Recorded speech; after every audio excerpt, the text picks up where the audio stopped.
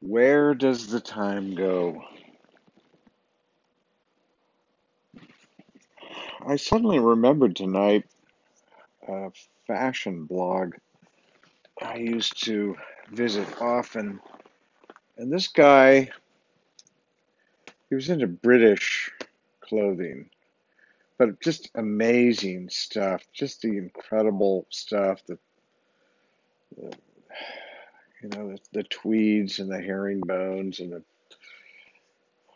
wool sweaters and just the greatest stuff. Houndstooth check pants, amazing shoes. I mean, it was all bespoke. It was all expensive, but it was just the greatest style stuff, and it harkened back to 100 years ago, easily. Although it was modern stuff, I can't remember what the blog was, but I started looking for it.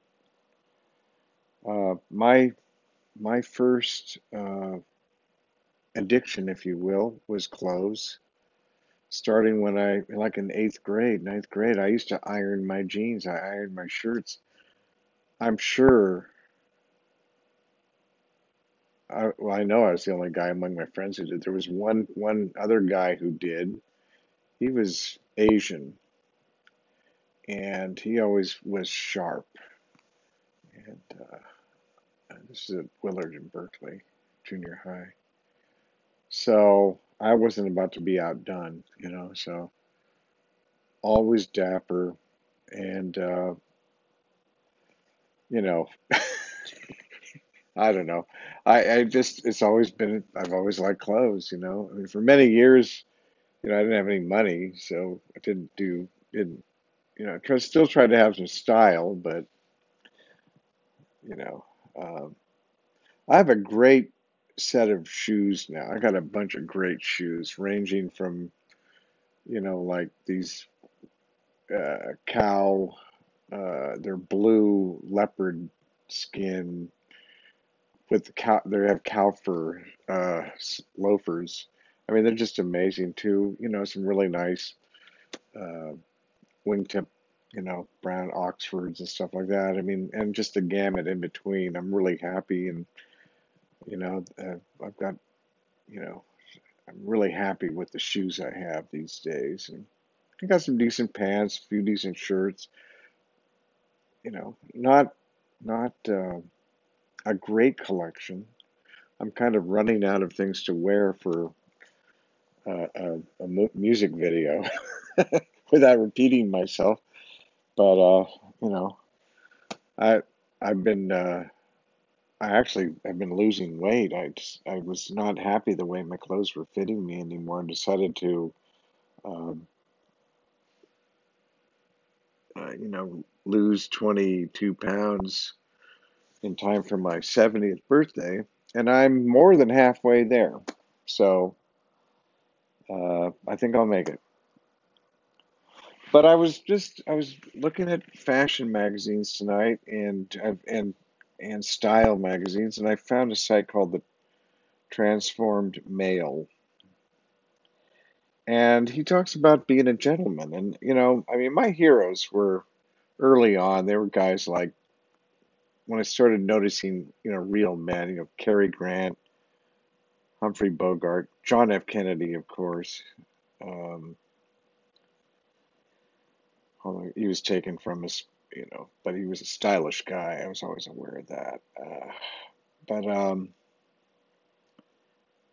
so what I but I was looking at this site, and again, the Transform Male. You can find it if you want, but he's talking about being a gentleman, and I love this because I was raised to be a gentleman, and I hold the door open for people, women and men. I stand up when a woman enters the room. Um, stuff like that. I always offer my seat to a woman. They often don't take it anymore, but and I always will offer a seat to an older gentleman, although they're less and less older than me every year. But if they look kind of frail or something, uh, you know, then I will, of course. But I found this on the site about the manifesto, and he's talking about the love, and he said a gentleman always displays love, love of self, love of others, and their successes. This is no small feat. It is based not just on his feelings, but also his principles. It will balance him to be empathetic at all times, yet firm when necessary. This means that he needs to learn to conquer the things that would stand in the way of him giving it to other persons or prevent him from receiving it. That's an interesting idea there. I like that.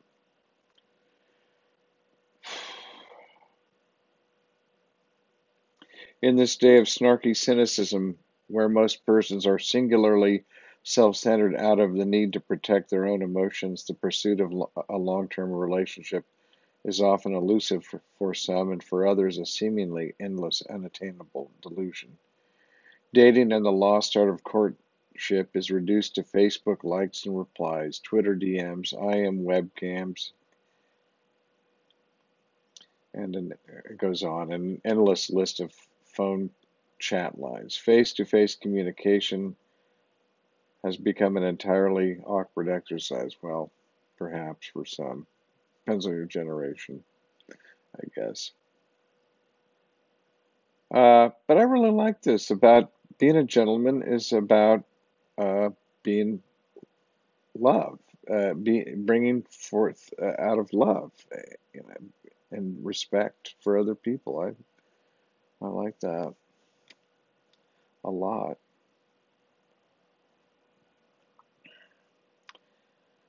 Uh, there are many different types of love: agape, storge, philia, and eros. Philia is based on a similarity of personal likes and dislikes. Most friendships are based on this. Storge is, I don't know if that's proper pronunciation, is the love based on family relationships. And of course, eros is love based on sexual attraction. The gentleman's movement focuses on the first and most powerful, agape, which is defined by Encarta, the Encarta Dictionary, as love that is wholly selfless and spiritual. It has to do with the mind. It's not simply just an emotion which rises unbidden in our hearts. It's based on principle. Does this mean that agape love negates or dismisses emotion? No, although it is firmly rooted in spirit and principle. The man who develops this type of love will find the active balance of expression with the power of reason. Martin Luther King said, agape is disinterested love. Agape does not begin by discriminating between worthy and unworthy people or any qualities people possess. It begins by loving others for their sakes. Therefore, agape makes no distinction between friend and enemy. It is directed towards both. Boy, that is difficult these days. You know, hard to feel any love towards some, you know, MAGA Trumpista. But I know I must.